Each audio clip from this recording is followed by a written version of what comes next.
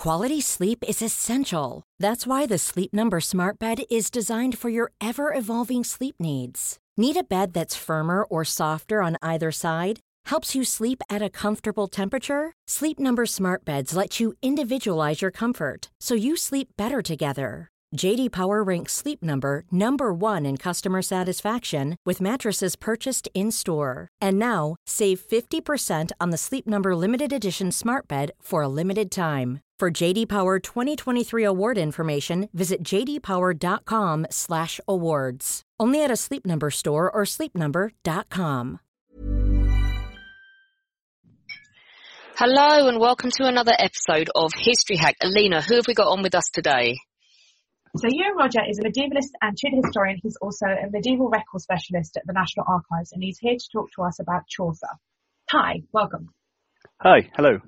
Oh, I'm really looking forward to this because we don't do enough medieval history, and I am totally clueless apart from the slight appearance. Did he make an appearance in The Knight's Tale with Heath Ledger? He did, yeah, 2001, A Knight's Tale. It was Paul Bettany, right? Yeah, definitely. That's it. So that's the only thing in my head I have about Chaucer. So start off, tell us, who was he? So Geoffrey Chaucer was a 14th century English poet, and he's probably best known for his work, The Canterbury Tales. But as well as his kind of like writing and his poetry, he was also a courtier, an accountant, a diplomat, and what we would now call a civil servant. And he leaves behind hundreds of what we call life records, which are essentially fragments of his like personal and professional life, through which we can kind of piece together and try and work out who the real Chaucer was. So that's kind of what I'm really interested in, who this person that kind of creates this epic story, who the real guy behind that was. So what about his early life? Do we know much about him? So we don't know much. We know a little bit about his parents and their home in London and kind of roughly when he was born, but not much about his childhood. He's probably born around 1342 or 1343 in Vintry Ward in London to Agnes and John Chaucer. And so if you don't know where Vintry Ward is now, it's essentially next to Cannon Street Station, kind of by the banks of the Thames. And we don't have a confirmed date for his birth. We only have a later account from 1386 when he told a court that he was 40 or more years old and confirmed that he'd been kind of carrying arms since he was 27 years old. He confirmed that he'd been carrying arms for the last 27 years. His father was a fairly kind of wealthy vintner, so someone involved in the wine trade, and who would go on to become deputy butler to the king. But we don't know much about his kind of early life, about his schooling, or whether he had any siblings, although there are some hints in later accounts that he may have had a sister. So it's better than nothing, isn't it? So you talked about him bearing arms. So how is he linked to the 100 Years' War? So he actually fights in the 100 Years' War in an ill-fated campaign in Reims in 1359 to 60. And this is a campaign which is led by the king, Edward III, and the Black Prince to try and take the city of Reims. But they essentially find himself in a long siege and have to abandon it. But the evidence for his involvement in the campaign is really interesting because we have it in his own words, written 20 years after this campaign. So this is that document I mentioned where he states he's over 40 years old, and it's part of a dispute in the court of chivalry about the right to who can bear various heraldic arms on their kind of shields and so on. And he's involved in the case, essentially giving a deposition that he'd seen one of the parties in the case bearing those arms while he was in France. Although he may not have been the best soldier, because his deposition continues, and he was so armed during the whole expedition until the said Geoffrey was taken. Essentially, he gets himself captured in a skirmish and has to be ransomed back to the king. So Edward III contributes £16 in March 1360, equivalent to kind of over £8,000 today, to ransom him back from the French. I'm surprised he even did that. I mean, he must have been kind of important to Edward at least to get him ransomed back. It's definitely not. There's a whole list of people that are ransomed back. So Chaucer is £16. I think the highest is £50. So he's not the most expensive soldier that's been captured, but he's certainly at this point, he's part of kind of royal households. He starts off in someone else's household and starts to move into the royal household. So he's kind of working his way up the ranks at this point. Is that when he first appears in the records then? So he first appears in the records a little bit before that. So the first mention that we have is from 1357, so a couple of years before he's going off to France. And that's when he's a teenager in the household of the Countess of Ulster and Lionel of Antwerp. So he's essentially a household servant or page within this kind of high status household. Originally he's part of just Elizabeth's household, but then later on he moves into Lionel's household, so he's kind of employed by both of them. And we don't have many accounts for that household. We have a few household accounts, which are now in the British Library, but they include some really interesting payments for clothes being bought for him. So he gets a tunic, he gets red and black hose or tights, and a pair of shoes. And quite entertainingly, in the most kind of recent biography of Chaucer, which I'd highly recommend to anyone, Professor Marion Turner has compared this to some of the complaints about youth fashion at the time, which matched exactly the clothes that had been bought for Chaucer. So essentially, teenagers at that time are wearing these really, really short tunics which don't cover their bums properly, and these kind of fancy multicoloured skin-tight tights, possibly tied up in a way to accentuate their genitals. And they actually blame this kind of bad fashion for causing the plague. It's one of the few things that are blamed for the plague. That's mad. It's not what you think of when you think of Chaucer, this kind of teenager rocking around in these black and red tights with a very short tunic on. No, not at all. But maybe, I don't know, maybe that's what brought him to attention. Maybe he looked... So he then gets married in 1366. Do they end up having any children? Yeah, so he marries a woman called Philippa de Roy. I don't know how to pronounce it. She comes from France, essentially. Philippa de Roy, she's also in the royal household at this time. So she's serving as a kind of servant to the Queen. And she may well have been, there's a Philippa who's also in the Ulster household at the same time as Chaucer. So it might be the same woman. And if so, then they meet as teenagers in this great household before then moving to the royal household, probably about the same time they get married. And she's probably higher status than him by a little bit, but they clearly kind of meet in this household environment. And we know that they had at least two children, Thomas and Lewis Chaucer, although there are some debates about whether Lewis was actually Philippa's or whether she's from a different relationship. But in 1396, we do have some records. So we have a legal record which takes action against one Thomas Chaucer, who is described in the document as the son of Geoffrey Chaucer. So we know that's definitely one child. And we have a property deed from 1409 where he actually uses Geoffrey, who's dead by that point, to authenticate the deed. So we know there's definitely a link there. But the other children are slightly more difficult. So there's a record for Thomas and Lewis Chaucer serving together in the army in 1403. And one of Chaucer's works, a treatise on the astrolabe, actually references Little Lewis, my son. So they seem to be one and the same. And there may be one or possibly two daughters. It's very difficult to tell. There is an Elizabeth Chaucer, who's nominated to be a nun at St Helen's Priory in London in 1377, and possibly also at Barking Abbey in 1381. And there's an Agnes Chaucer, who's recorded as a lady at waiting at Henry IV's coronation. But so little information survives for these women, it's very difficult to tell kind of for certain. It's like you really do have to extricate like the tiniest sliver of information to try and build up a picture, don't you? Yeah, people have been essentially putting together these life records for the last 100 years, and we're still finding more and more slivers that you can kind of match together to actually tell this story. That's mad. But it's also very different because names are not like always spelt the same way. So, no, it was like you just, they can't, even Shakespeare signs his name how many different ways? Yeah, exactly. So Chaucer can be spelt in a whole lot of different ways, and it's trying to work out, is that the same Chaucer? So the Elizabeth, who's the nun, one of the accounts calls her Elizabeth Chaucy, which is kind of similar, and you have to use a lot of extra background information and documents to try and piece those people together. Yeah, I am not envying you from my 20th century pedestal where there are census returns and things like that. Is his relationship, we did a podcast on John of Gaunt, is his relationship with him important? It is, yeah, because so John of Gaunt, he's the king's third son. He's one of the leading nobles in the land. He's probably also about the same age as Chaucer, so they're very different statuses, but they are kind of growing up in this household military environment together. And they certainly met early on. They may have served in the wars together, But actually the strongest link between the two is not Chaucer himself, but his wife, Philippa, and her sister, because she actually is part of Gaunt's household. And Philippa joins her in the 1370s. And yeah, proximity to such a wealthy individual is really important because it can be a source of income or patronage. So, for example, he gets an annual annuity of £10, so an annual gift from Gaunt, which is described as being in consideration of the services rendered by him to Gaunt and by Philippa to Gaunt's mother and his consort. And this is just one of the royal kind of gifts that he picks up throughout his career, but it's quite an important one. My favourite one of his gifts is in 1374, when he actually gets granted a pitcher of wine, which is probably about a gallon of wine, to be redeemed each day at the Port of London.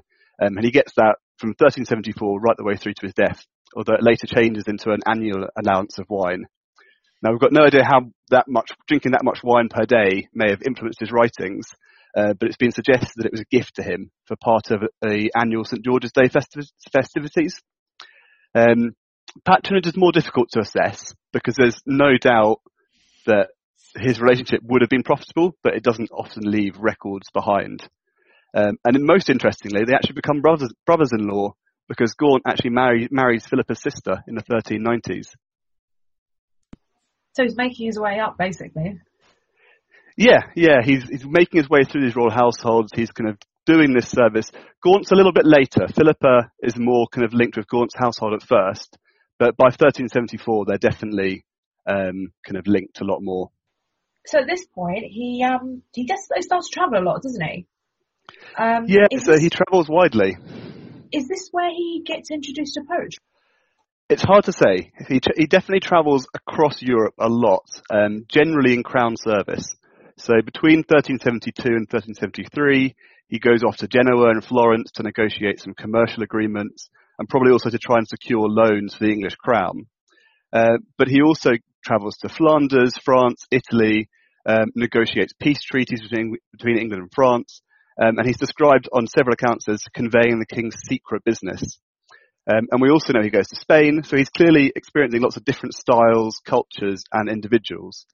And there's been a lot of discussion about whether he met kind of prominent European poets and writers of the time, so Boccaccio, Petrarch. But unfortunately, we don't really have that information recorded. So the accounts and documents that are produced are very much paying him for his journeys or accounting for his costs while on journey, rather than who he's meeting. But I'd say he's definitely going to be introduced to new styles, new European concepts. But it's also worth mentioning that he would experience a lot of poetry, literature and culture, both within the royal household, which is one of the grandest in Europe. They have absolutely mad parties every year, and also in the Ulster household. So it's certainly not something he can only find in Europe. It's probably just a different style, a different influence that he finds out there. You know we're going to segue onto this. Why are the parties mad? Edward III really likes a tournament or a kind of big chivalric party. Often he founds the Order of the Garter at Windsor Castle around this time. And so every year you have kind of garter feasts. And there's a lot of accounts for Edward buying costumes for everyone to wear. So there's one account where he buys, I think it's 10 to 20 monkey costumes for people to wear. And people actually dress up as monkeys or just as peacocks and kind of put on these grand shows. And all of this is stuff that Chaucer would have been picking up later on while he's at court. I really want to go to a party dressed as a monkey now, a medieval chivalric party where everybody is dressed as a monkey, even though the woke contingent would go absolutely schizo, wouldn't they? Yeah, definitely. So, when does he start writing? So his first kind of major work is dated from around 1368 or in the years just after that. And it's called The Book of the Duchess, and it's written to commemorate the death of Blanche of Lancaster, who's John of Gaunt's wife, who dies in 1368. And he might have done some translations or some short pieces before that, but the whole issue of dating these documents is really complicated. So that's when he kind of starts, and it's often said that in the 1370s and 80s, that's when he really kicks on with his writing. And there's a really interesting line in one of his works which kind of accentuates this. It's in a work called The House of Fame, which is sort of a dream poem where he's led around a glass palace by an eagle, looking at famous deeds and characters from the past. But one of the lines he puts in there is he writes, "For when thy labour done all is, and hast made all thy reckonings," so he's talking about accounting here, "instead of rest and new things, thou goest home to thy house anon, and also dumb as any stone, thou sittest at another book." So he's talking about working all day. This is probably at the customs house when he's doing this. And then going home to work on these kind of literary feats. The Canterbury Tales. Everyone knows it. I'm assuming everybody out there knows it. It's speculated that the Knight was based on Sir John Hawkwood. First of all, is this true? And is this how he finds his influence through the people he meets? So there's been a lot of discussion and debate over the centuries about Chaucer's inspiration for the characters, including in my own work. And I think it's important to acknowledge that we can kind of put these ideas about inspirations out there, but there's always going to be that mix between, in any fiction work, there's going to be a mix of literary tropes, literary styles, embellishment, alongside those real life experiences. So it's really difficult to unpick. And particularly in the medieval courtly environment, there's a lot of really strong literary models being used around Europe. And while Chaucer does like to play with those models and sometimes subvert them, there is a literary structure that he's copying and using. And I'm not entirely sure how far I agree with the idea of Sir John Hawkwood as the inspiration for The Knight's Tale, in part because Chaucer's own experiences in Europe and in the royal household, as well as the wider chivalric culture of the time, would have given him loads and loads of possible inspirations for knightly characters. We do know that Chaucer and Hawkwood met in Lombardy in 1378, so it is possible that some of those traits are drawn from Hawkwood. But I think that kind of argument that Terry Jones made about Hawkwood as the inspiration was kind of looking more at the literary style of The Knight's Tale rather than necessarily digging into those life records to make the case. But we do know that some of the figures were definitely more grounded in real people and real events. So we know the host of the Canterbury Tales, a man called Harry Bailey, he is a real individual in medieval Southwark. And that's the location where inspiration for other pilgrims might have come from as well. So I do think there's more to be said about reassessing these characters and the kind of real life Chaucer, particularly as access to archival collections has really increased since these kind of early speculations. People got very, very carried away originally trying to identify characters. And I think now we've kind of reset and we're rethinking it in a much more archival way to try and identify these figures. I've got to ask you, why is the Canterbury Tales so important and what's your favourite story from it? So it's probably his best known work, and it tells this story of a group of pilgrims travelling from London to Canterbury who have a storytelling contest to pass the time on their way. And I really like it because it's a way of producing these characters who are in part parodies, in part they're kind of social commentary, and in part they might be these inspirations. But I think the idea of these people telling their stories is a really interesting one, and it's a way that you can kind of live, you can empathise with some of these characters and their situations. Some of them are very funny, these stories. So I think it's just it's a good compendium of stories pulled together in one piece. My favourite one is actually one of the least well-known ones, which is the Canon's Yeoman's Tale.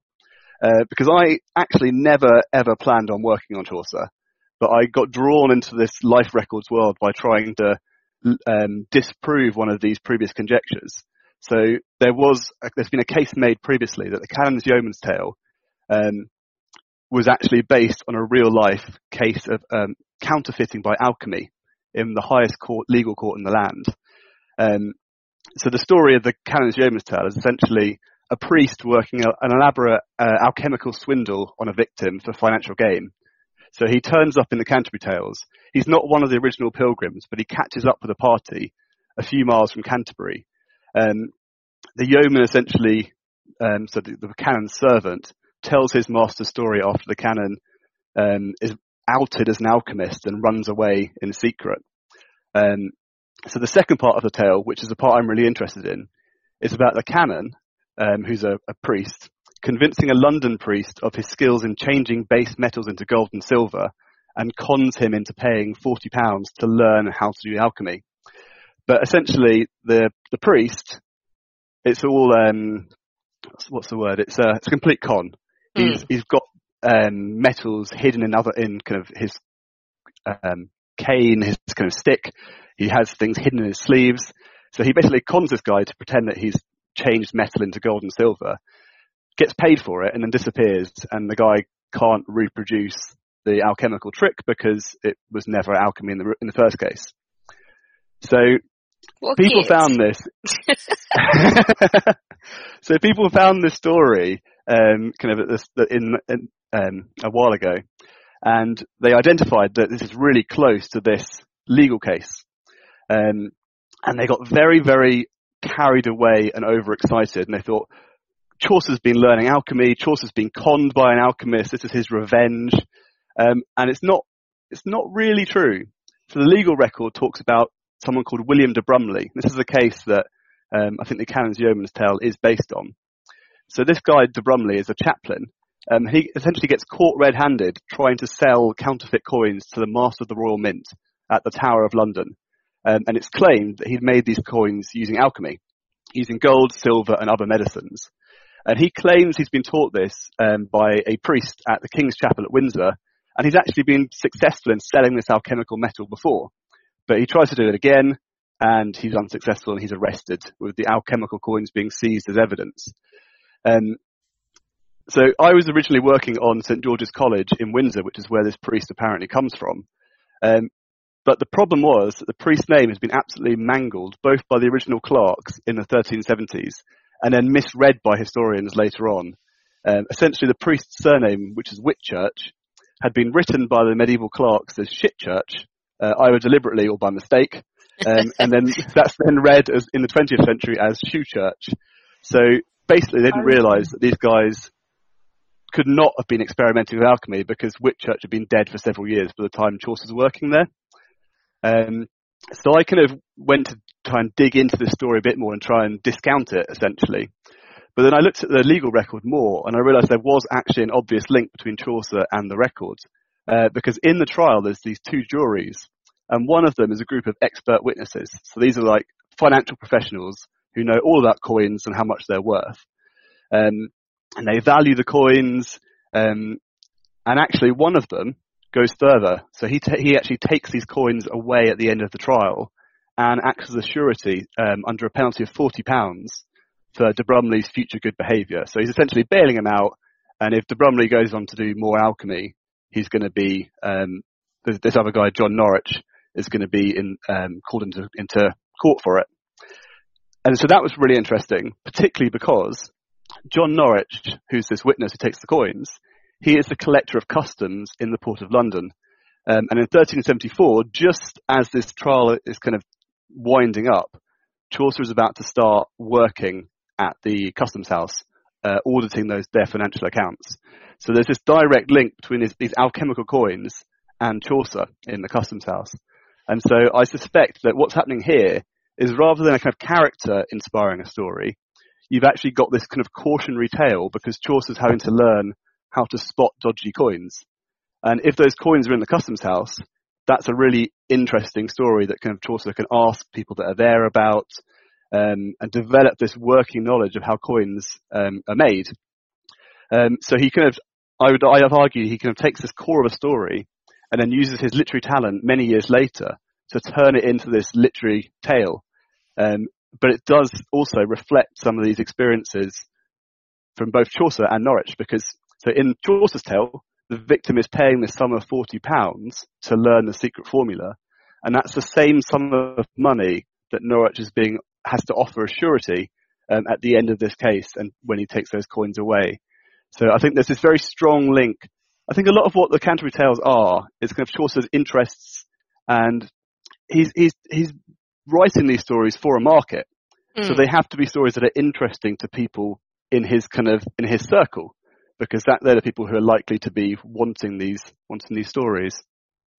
You've already mentioned a bit about his time at Customs House. Can you tell us anything more about that? Yeah, so his time at the Customs House is, I think, the most interesting part for me, because this is a really interesting metropolitan, exotic environment, because you've got, he's working in this environment, you've got goods coming to London from around the world, and he's going through these accounts every single day.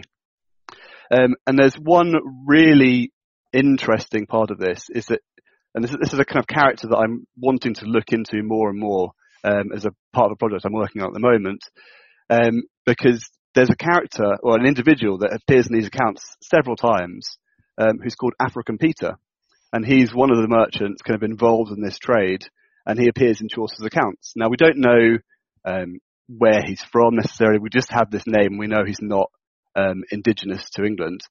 So it's this kind of really interesting environment. And this is at the same time when he's writing all of these works.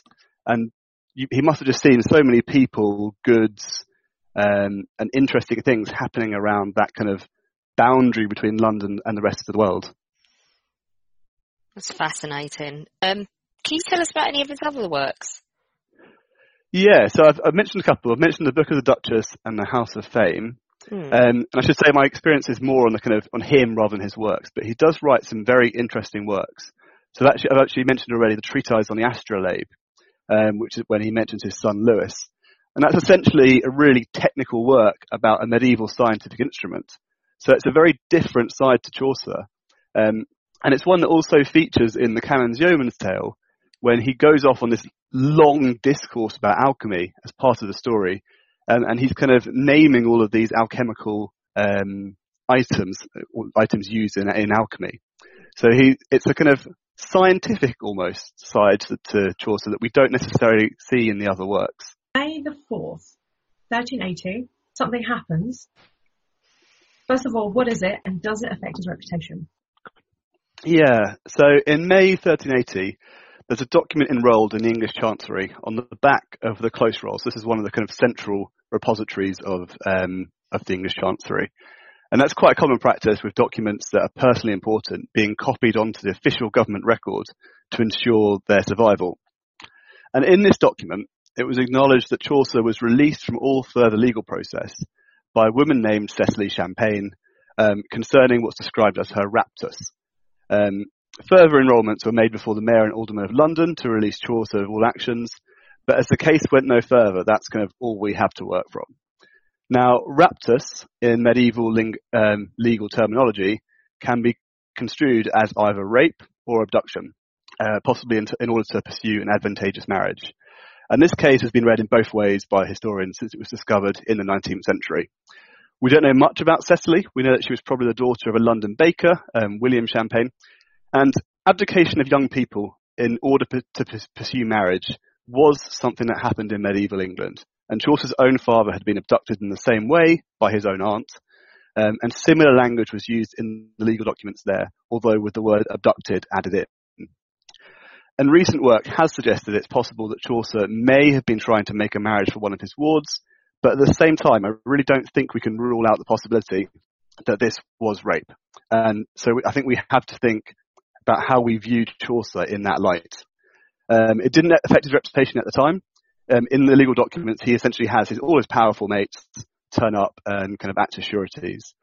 But I think particularly now, and in recent years, it has, it's made us think differently about Chaucer. It's a bit grim, isn't it? Yeah. Why does he? It's so. Go on. You finish. I was just going to say it's so uncertain what happens because Chaucer is very, very good at settling disputes outside of court. It's something that happens quite a lot, but almost every time Chaucer is mentioned in a legal dispute, it vanishes from the record. So he is very good at settling these kind of any legal problems outside of court, essentially paying people off, and that's what this is. He's paying up so that this legal process stops. Yeah, it's like if you were that nice in the first place, you wouldn't keep having people start legal things against you, would you? A lot of it's debt. Okay. Debt happens quite a lot. Selling a little or a lot? Shopify helps you do your thing however you cha-ching. Shopify is the global commerce platform that helps you sell at every stage of your business. From the launch your online shop stage to the first real-life store stage, all the way to the did we just hit a million orders stage. Shopify is there to help you grow. Shopify helps you turn browsers into buyers with the internet's best converting checkout. 36% better on average compared to other leading commerce platforms. Because businesses that grow, grow with Shopify. Get a $1 per month trial period at shopify.com/work. Shopify.com/work. Ready to pop the question? The jewelers at BlueNile.com have got sparkle down to a science with beautiful lab-grown diamonds worthy of your most brilliant moments. Their lab-grown diamonds are independently graded and guaranteed identical to natural diamonds, and they're ready to ship to your door. Go to BlueNile.com and use promo code LISTEN to get $50 off your purchase of $500 or more. That's code LISTEN at BlueNile.com for $50 off. BlueNile.com, code LISTEN. Why does he stop working in the end, and what happens to him in later life? So he serves at the customs house for about 12 years, just over, and then he retires from both the wool and the petty customs, the rest of the customs, in 1386. And this is kind of amongst concerns about people being granted these positions for life. He's also just served as an MP for Kent that year, so he's kind of semi-retiring. And then in 1389, he goes on to this new administrative position as clerk of the works. So in this capacity, he's responsible for maintaining and any building works at the royal castles, so including at Windsor and the Tower of London, among other places. Now, he does kind of maintain a connection with the London Customs House because that's where he gets his money from for these projects. But he does all sorts of different assignments. In 1390, there's a massive storm in the south of England, and he's appointed to look at all the walls and ditches between Woolwich and Greenwich, which floods quite a lot. He also has to he plants lots of willow trees along the edges of rivers and so on, tries to prevent pigs from destroying riverbanks. And when that storm happens, he also has to deal with the consequences because it's blown down 104 oak trees. So he has to kind of sort out the aftermath of that. So he's kind of still working in this capacity, in this kind of financial accounting capacity. But that probably makes him a really tempting target for thieves because he's moving around the country. He's transporting money and valuable goods. And in 1390, he is robbed by highwaymen at a location called the Foul Oak in Hatcham. And he has £20 of the king's money stolen from him by someone called Richard Briley. And it's uncertain from the testimonies whether there's one robbery or multiple robberies. That's not really certain. So he gets robbed by this guy who takes to court. Briley confesses, tries to get out of it through judicial combat. So he tries to fight his way out of it in a kind of very Game of Thrones style. But he's defeated and hanged. And all the other thieves are either hanged or outlawed eventually. But I think this incident must have put Chaucer off because he retires not long after this from Clerk of the Works. And he kind of goes to a much quieter. We don't know much about him in this period. There's a few. He keeps on a few roles, but he kind of very much steps back. And he's only in his 50s at this point. But he does, he kind of stops becoming an accountant and seems to spend more time in Kent initially. But then towards the end of his life, he kind of comes back to Westminster and he leases a tenement in Westminster Abbey in 1399 and dies and is buried there shortly after. So how does he die? Because it's not quite as straightforward as you think. So we don't really know. The traditional date of his death is 25th of October, but that is dated 1400. But that's based on a now illegible inscription on his tomb, which was recorded in the 16th century, and the tomb itself wasn't put up till 1556. So he just, in one sense, he just kind of vanishes from the record without a will or any other evidence for how he dies. Now there has been a suggestion, but again by Terry Jones and some others, that he's murdered. Probably in the events surrounding the deposition of Richard II in 1399, or possibly by the new king Henry IV and his Chancellor Thomas Arundel. But I don't really wear this argument. I don't think he's got much to lose from either of them. The argument is based on Arundel kind of saying he's a heretic. I don't know if I quite agree with that. And Henry in particular actually grants him a new annuity and confirms his previous annuities in late 1399 or early 1400. So it seems unlikely to me that the king would kind of give you this lovely gift and then ask you to be murdered. So I'm not convinced that he's murdered. No, it doesn't sound wholly convincing, does it? I think Terry Jones was trying to sell a book. Yeah, there's a chance. Why have I got the words in my notes, Johnny Depp? Johnny Depp. So in the news recently, Johnny Depp was talking about counterculture and drug addicts throughout history. And one of the people he named, surprisingly, was Geoffrey Chaucer, and describing him as a kind of, I think he was an opium addict and agent of counterculture. Now, I think it's highly unlikely. Chaucer actually does mention opium twice in his works, but its properties are kind of well known by the Greeks. It's written about in classical texts, particularly as a means of making people fall asleep in kind of legendary mythical stories. So in one work, Legend of Good Women, he does say, if him to drink when he goes to rest, and he shall sleep as long as ever, the narcotics and OPIES, being so strong. So this is talking about, someone being, taking this kind of cocktail and falling asleep. And in The Knight's Tale, a jailer is fed a cocktail of sweet spiced wine laced with narcotics and opiate of Thebes. So narcotics and pure opium of Thebes to knock him out. And it's a shame that never made it into the film, because that would have been quite an interesting thing to see. But as we kind of seen with his alchemical and his astrolabe interests, he's interested in these scientific and technical ideas and was confident writing about them. And we see a similar thing with medicine in the way he describes certain people and events in some of the Canterbury Tales. So he definitely has some knowledge about medicines. But I think knowing about opium in a classical sense and writing about it is a very different thing to Chaucer being an opium addict. To being beaten off his tits at all times. Yeah. And I've never seen any evidence for a thriving opium trade in the Port of London or in the capital. It's a bit early, isn't it? It is, yeah.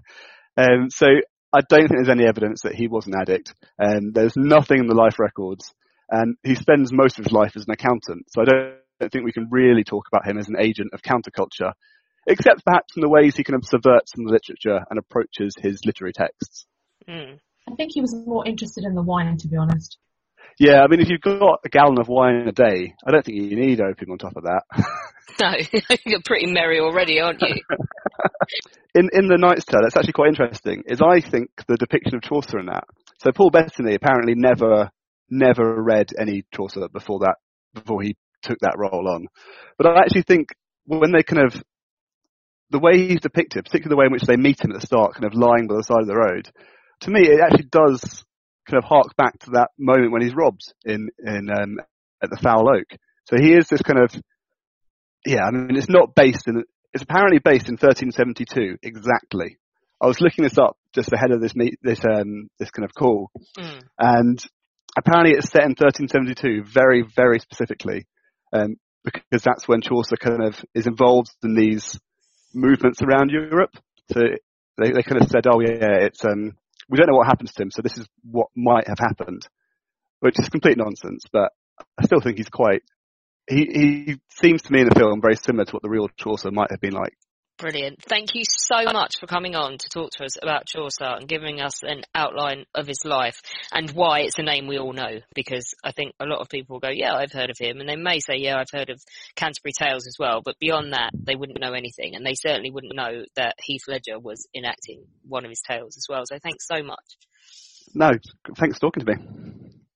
Join us tomorrow when we will be talking to Ben Fuggle about the Mosquito Coast. This is Honduras and Guatemala and Central America, and Britain, as usual, interfering and imperialism, and it's quite nutty, really. It's a much forgotten area in terms of the British Empire, so we will learn all about that. We are now on YouTube. We are posting all of our new episodes on there, and we have our own channel, and we are gradually posting all of the back episodes because we have been made aware of the fact that you can only find the last 100 on some platforms. So you can go and listen to your heart's content and laugh at the cartoons and have a great time. So do go over there and subscribe. Don't forget, you can become a patron of History Hack for as little as $1 a month. Just go to www.historyhack.podbean.com. It will help us keep going in the aftermath of the coronavirus, and we would really appreciate it, as we would love to do so. Hey, it's Danny Pellegrino from Everything Iconic. Ready to upgrade your style game without blowing your budget? Check out Quince. They've got all the good stuff, shirts and polos, activewear, and fine leather goods, all at 50 to 80% less than other high-end brands. And the best part? They're all about safe, ethical, and responsible manufacturing. Get that luxury vibe without the luxury price tag. Hit up quince.com/upgrade for free shipping and 365-day returns on your next order. That's quince.com/upgrade.